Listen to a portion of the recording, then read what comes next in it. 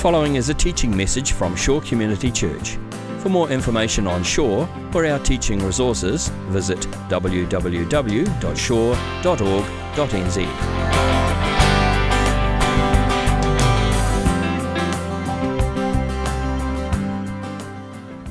We're going to look at 200 years in 30 minutes. But I'd like to introduce you to my family. I'm married to Emma. Emma's a paediatric physio in the Manawatu. Hannah is our oldest. She's 12. She's into ponies and horse riding. And Ben's 9. He's into hunting and fishing. And Zoe is 5, and she's just into everything. It's February the 6th. It's 5 a.m. And we're at the 2014 dawn service at Waitangi. We've just sung Whakaria Mai, How Great Thou Art, in Te Reo. The Prime Minister and Ministers of the Crown are present on the left there. And behind them are leaders of the armed forces. And on the right are leaders of Ngāpuhi. And the public there are made up of church leaders and other leaders from around the nation. We are led in a time of prayer by the Prime Minister, giving thanks to the God of the Bible for the signing of the Treaty of Waitangi, followed by a time of prayer by the Leader of the Opposition, giving thanks to God for our forebears who signed the Treaty of Waitangi. A Ngāti Parou leader and CMS board member, Pane Kawhia, is asked to sing a waiata. And she stands and sings, Your love, O Lord, reaches to the heavens. On this, our national day, the leaders of our nation, the political leaders, the military leaders, leaders of our tribes and our churches are gathered in this whare to give thanks to the God of the Bible for the signing of the Treaty of Waitangi. How is it that this incredibly significant event came about? Bishop Kito, who presided over the service, says 15 years ago, when Waitangi was swirling with protest and acrimony, a small band of Christians gathered in the wee hours of the morning up at the whare to seek the Father's face and to ask that He would be honoured and the treaty that He brought about would be honoured as well. When the pain and the brokenness of the past looked insurmountable and intractable, this small band of Christians believed in the powerlessness of prayer and in the darkness of mourning that God would make a way for His gospel. And I want to suggest to you this morning that God, again, with the clouds of secularism on our horizon, is again making a way for His gospel. I came to faith in my late teens. And is Andrew Greening here? No, he's not. I came to faith in my late teens over 25 years ago.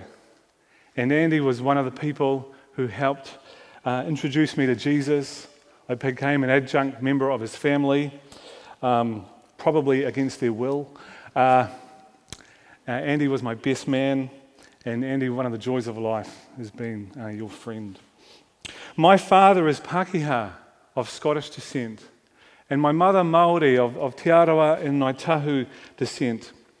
As you can see, my sister is as white as a Pākehā baby's bottom, and my brother is often mistaken for John Olomu. And I kind of move up and down depending on the time of the year. Clearly, it was summer. And over the last decade, I've begun to explore the role of the gospel in the New Zealand story. And I'm coming to the conviction that the gospel of Jesus Christ is at the centre of the New Zealand story. What is the gospel? Paul describes something of it, doesn't he, in Romans 1:1-5. And if you have your Bibles, I'd love you to open that to Romans chapter 1, verses 1-5. Paul, a servant of Christ Jesus, called to be an apostle, set apart for the gospel of God. The gospel he promised beforehand through his prophets in the Holy Scriptures regarding his Son, who, as to his earthly life, was a descendant of David, and who, through the Spirit of holiness, was appointed the Son of God in power. By his resurrection from the dead, Jesus Christ our Lord. What is the gospel? It is a lot more than this, but it is not a lot less than this. I think the Apostle Paul is saying, just as all roads in New Zealand ultimately point back to State Highway 1, all parts of Scripture ultimately point us back to the person and work of the Lord Jesus Christ. His lordship in verses 3 and 4, his humanity and by implication his historicity, a descendant of David in verse 3, and his saving resurrection. Timothy Keller summarizes the gospel as this: through the person and work of Jesus Christ, God fully accomplishes salvation for us, rescuing us from his judgment on our sin and into fellowship with him. And then he restores the creation in which we will enjoy our new life with him together forever. This gospel has brought revolution and transformation to people and peoples, individuals and institutions, countries and continents.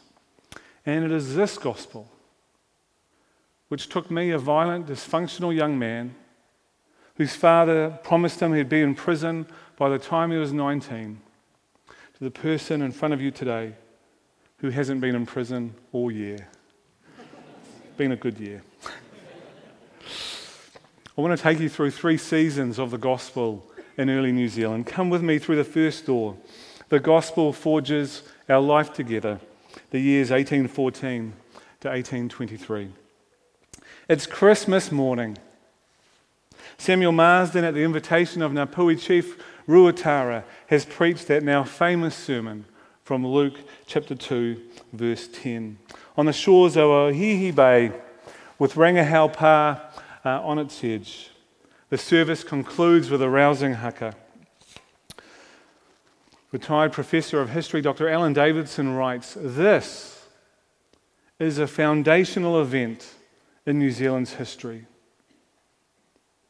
This service ranks alongside the encounters between Māori and Abel Tasman in 1642, Māori and James Cook in 1769, and the signing of the Treaty of Waitangi in February 1840.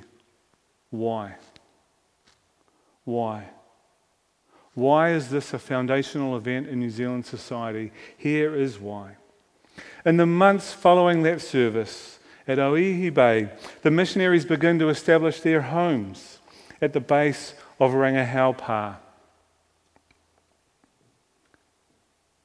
They establish a mission station into the hills of the bay, and it's here that the first substantial beginnings of our bicultural journey begin. Why?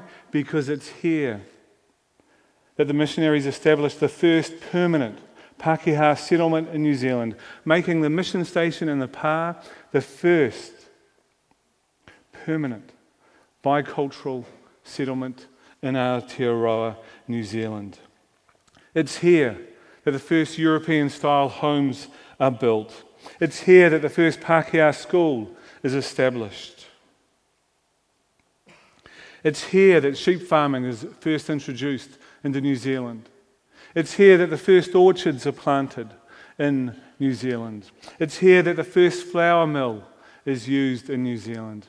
It's here that the Māori language is first studied and written down. It's here that the first Māori Christian rangi is baptised in 1825. It would be here in the Bay of Islands that Māori would first learn to read.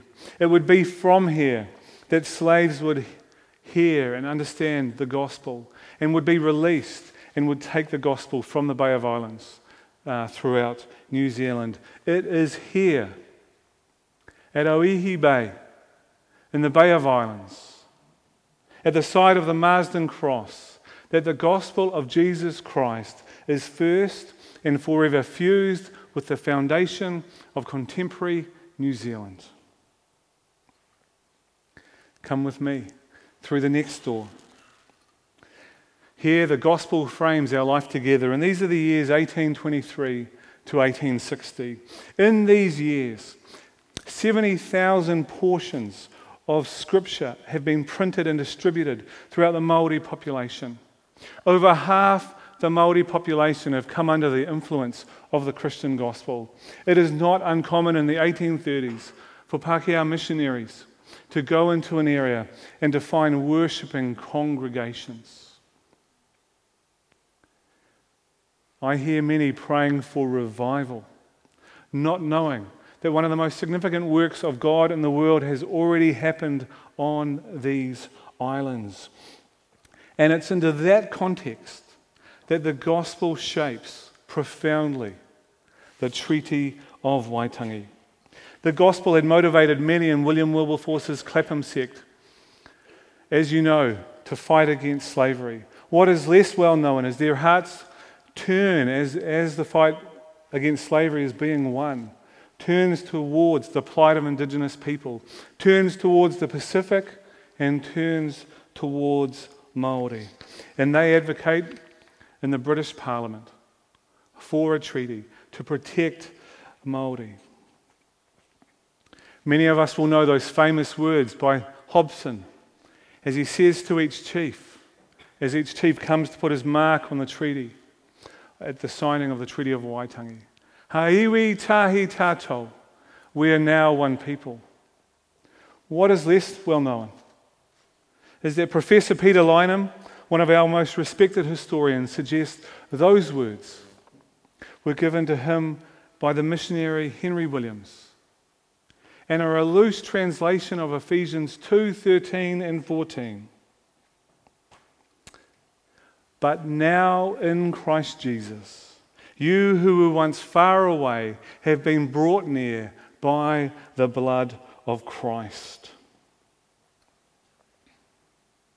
For he himself is our peace, who has made the two groups one and destroyed the barrier, the dividing wall of hostility. Can I suggest to you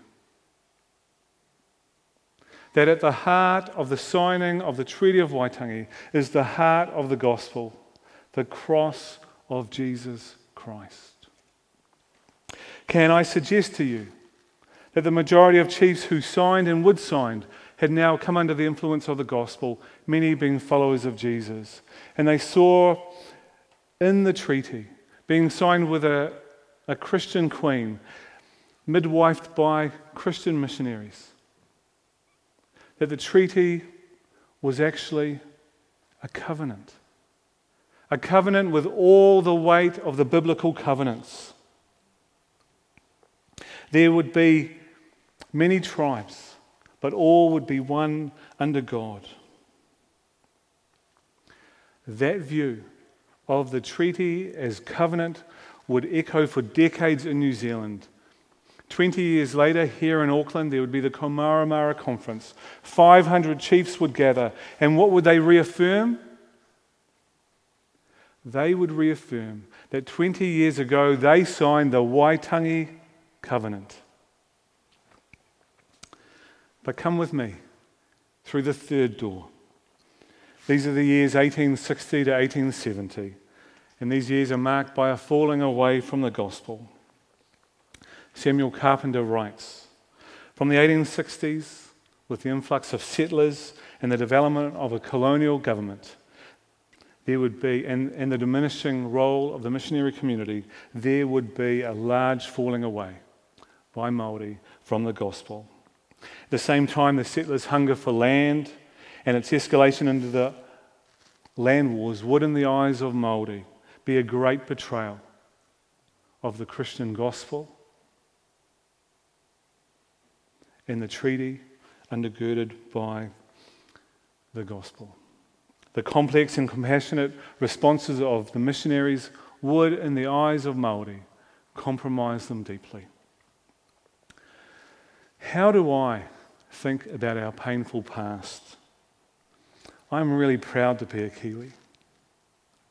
Very grateful. Often get teary at the singing of the national anthem, especially after we win the rugby.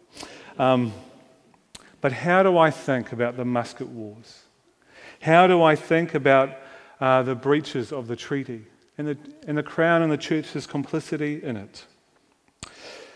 I remember my father in the midst of a horrific argument with my mother, picking up a coffee table, a big coffee table, and hauling it through a closed set of ranch sliders on the second story of our home. I can remember being called into my parents' bedroom night after night and asked, "Who are you going to live with? Who are you going to live with?" I can remember starting to come to faith in my early teens and crying out to God in tears, bring my parents back together, and they never did. I have thought much about this in my adult life, and I cannot find any happy childhood memories. But I do not resent any of it, because I believe God in His goodness used all of it to bring me to the Lord Jesus, which is true truth, real beauty, life and treasure immeasurable. And I want to encourage you that I have come away from the last 2 Waitangi days at Waitangi, sensing that another window of gospel opportunity is opening in Aotearoa, New Zealand. And I'd like to call that window the 2040 window. This is a beautiful piece of stained glass art from a Northern artist.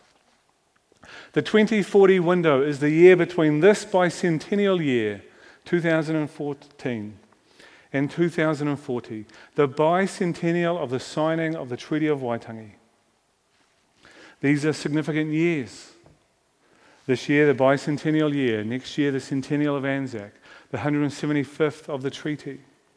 And just as many of us cannot imagine the fact that our phones, 25 years ago, we could not imagine that our phones have more computing power than what it took to put a man on the moon. We cannot imagine how significant it will be for this society, economically, socially, and spiritually, on Waitangi Day, 2040. These are significant years. In this 26-year window, a new New Zealand is going to come of age.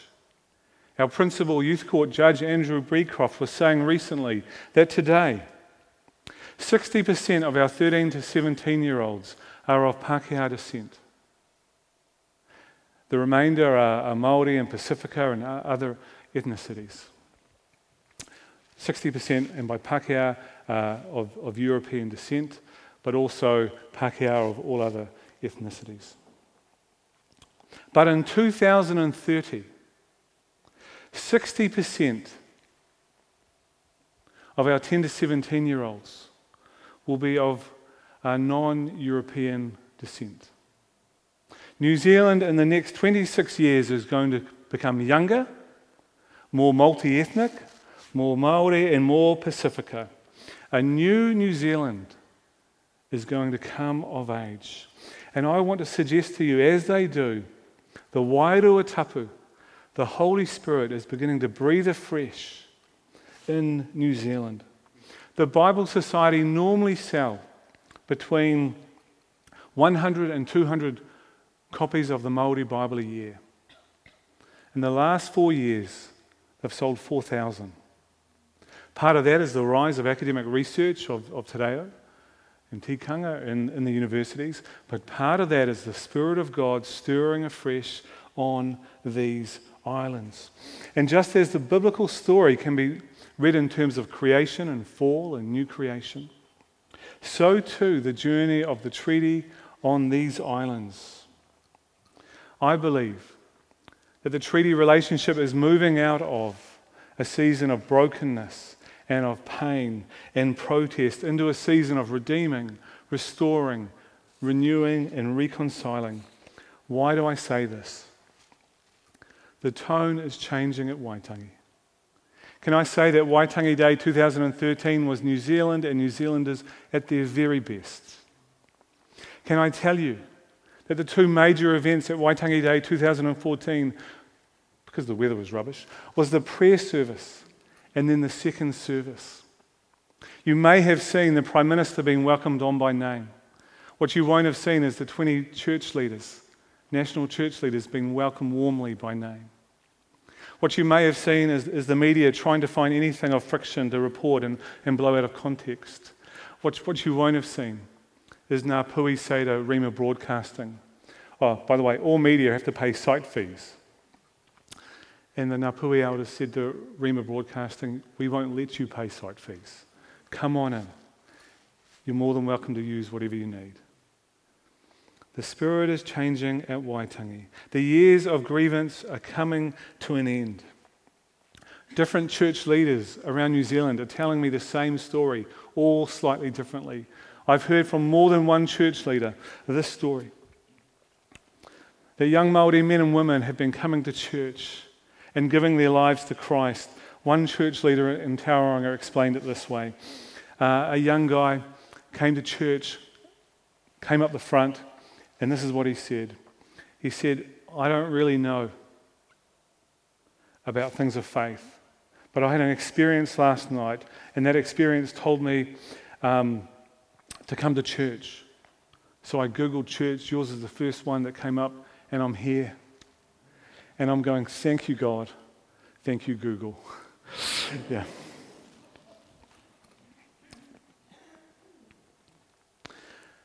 A new generation of the body of Christ in New Zealand are starting to discover the central role of the gospel in Aotearoa and opening themselves up to the role of the gospel in the treaty and treaty responsibilities. Keith Newman's book, Bible and Treaty, is into its third edition. Stuart's Te Rongapai DVD that Graham's worked on, please get it, please use it in your small groups, is awakening the church to the goodness of God in our story. But I have a fear.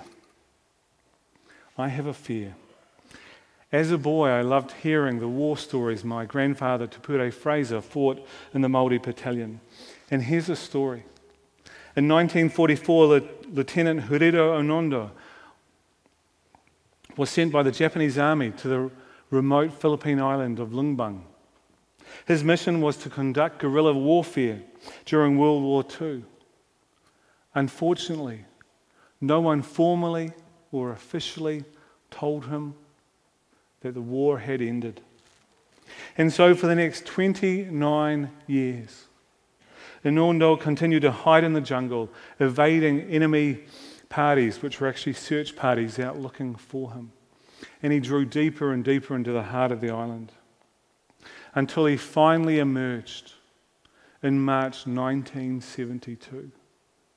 And this is my fear, that many Māori and Pākehā who have lived through those generations of protest will see in the storms whipped up by our Craigs on one end and our Honeys on the other, they will not know that the war has ended. And for the majority of Māori and Pākehā up and down these islands, remarkably cool things are happening. Remarkable expressions of treaty partnership are happening. Not reported, but happening nonetheless. How do we as a church in this 2040 window work with the Wairua Tapu to see this new generation of New Zealand come to faith in Jesus? I want to encourage you to continue having faith in the gospel of our Lord Jesus Christ.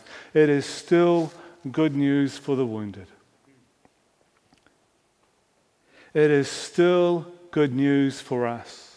It is still good news for our businesses and our society and our schools and us as a people. I want us to recognize that the gospel, as a gospel people, the treaty is part of our history. It's part of our legacy. And its upholding and honouring is part of our responsibility. Can I push this a bit further and suggest that an understanding of the treaty and our role in honouring it as churches will be significant in reaching this new New Zealand? Can I push that a bit further and say honouring the Treaty of Waitangi as the people of God will be a bridge that the gospel will walk over into this younger generation? Listen to these words by Chief Judge Eddie Jury in his Waitangi Day address in 1989. We Māori must not forget that the treaty is not just a Bill of Rights for Māori, it is a Bill of Rights for Pākehā too. It is the treaty that gives the Pākehā the right to be here. Without the treaty, there would be no lawful presence in this part of the Pacific for Pākehā. The Pākehā here are not like the French in New Caledonia or the Indians in Fiji. Our Prime Minister can stand tall in Pacific forums and in international forums too, not in spite of the treaty, but because of it.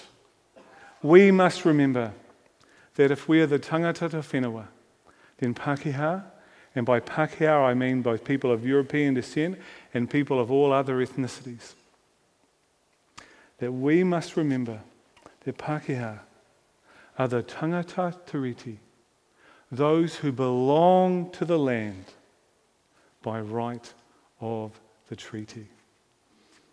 This is a national Māori leader saying the treaty affirms our place together on the land. I find that so hopeful. How do we practically continue to tell the story of the gospel in Aotearoa? We can weave it into our services. In Fielding Bible Chapel, where I attend, we speak on Christmas Day about the gospel's arrival, Anzac Day, Jesus and the Anzacs, Waitangi Day, the gospel and the treaty. In November, we speak on Parihaka. What are the national stories that we can weave into our year as a church? What are the local stories? How did the gospel come to the North Shore? Can we surface those, find those, tell those, celebrate those? We're a people committed to the transforming power of God's Word and its revolutionary impact. And it has had a revolutionary impact on this society. The Bible Society this year, even maybe this month, are launching a new version of the Gospel of Luke in Te Reo. Can I suggest to you that'll be an amazing resource? The Bible Society has also launched a 13-year project to translate the whole Bible into contemporary Te Reo. Can I suggest to you that'll be significant for the mission of the church in Aotearoa, New Zealand. Why? Because Te Reo is being taught in more and more of our schools, and that young New Zealand is becoming more and more comfortable with it, whether they're Pākehā or Māori. And God works through His Word. I want to encourage us to identify and resource a new generation of young Māori evangelists. As New Zealand secularizes rapidly, it will be our treaty partner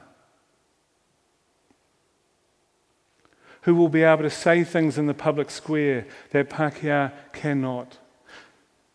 Look under the hood of our health systems, education and justice, and Māori are being given a prominence and a preference in public speaking. And I believe that if we can train up a new generation of Māori evangelists, that they will be able to say things to Māori and Pākehā that Pākehā can't. I delight in my children most of the time. Here we are.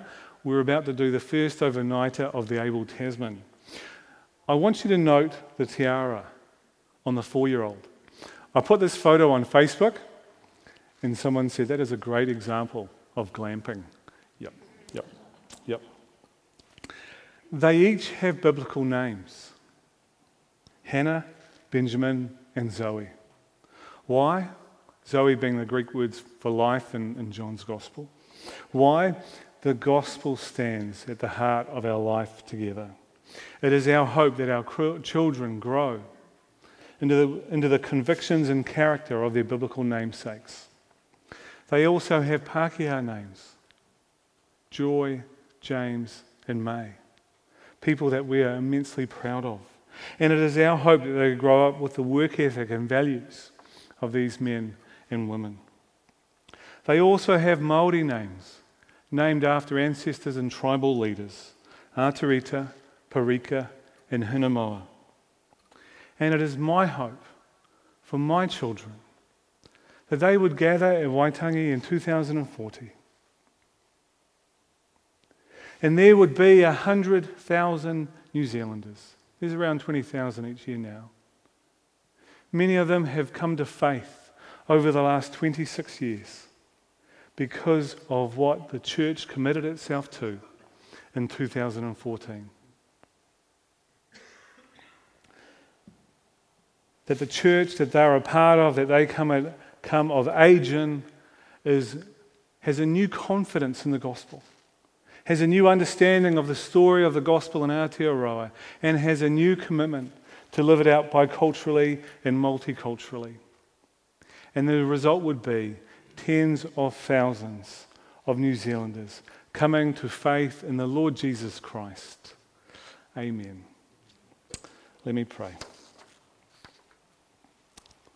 Father, I pray for Shore Community Church. Thank you that the gospel came to this part of Auckland over 100 years ago. Would it continue to grow and flourish in this people and through this people to this part of this good city? In your mighty name I pray. Amen. This has been a teaching message from Shore Community Church. For more of our teaching resources, or to donate to our teaching resource ministry, or for more information on Shore Community Church, visit www.shore.org.nz. Alternatively, you can email office@shore.org.nz or phone 09 415 0455. Thank you for listening.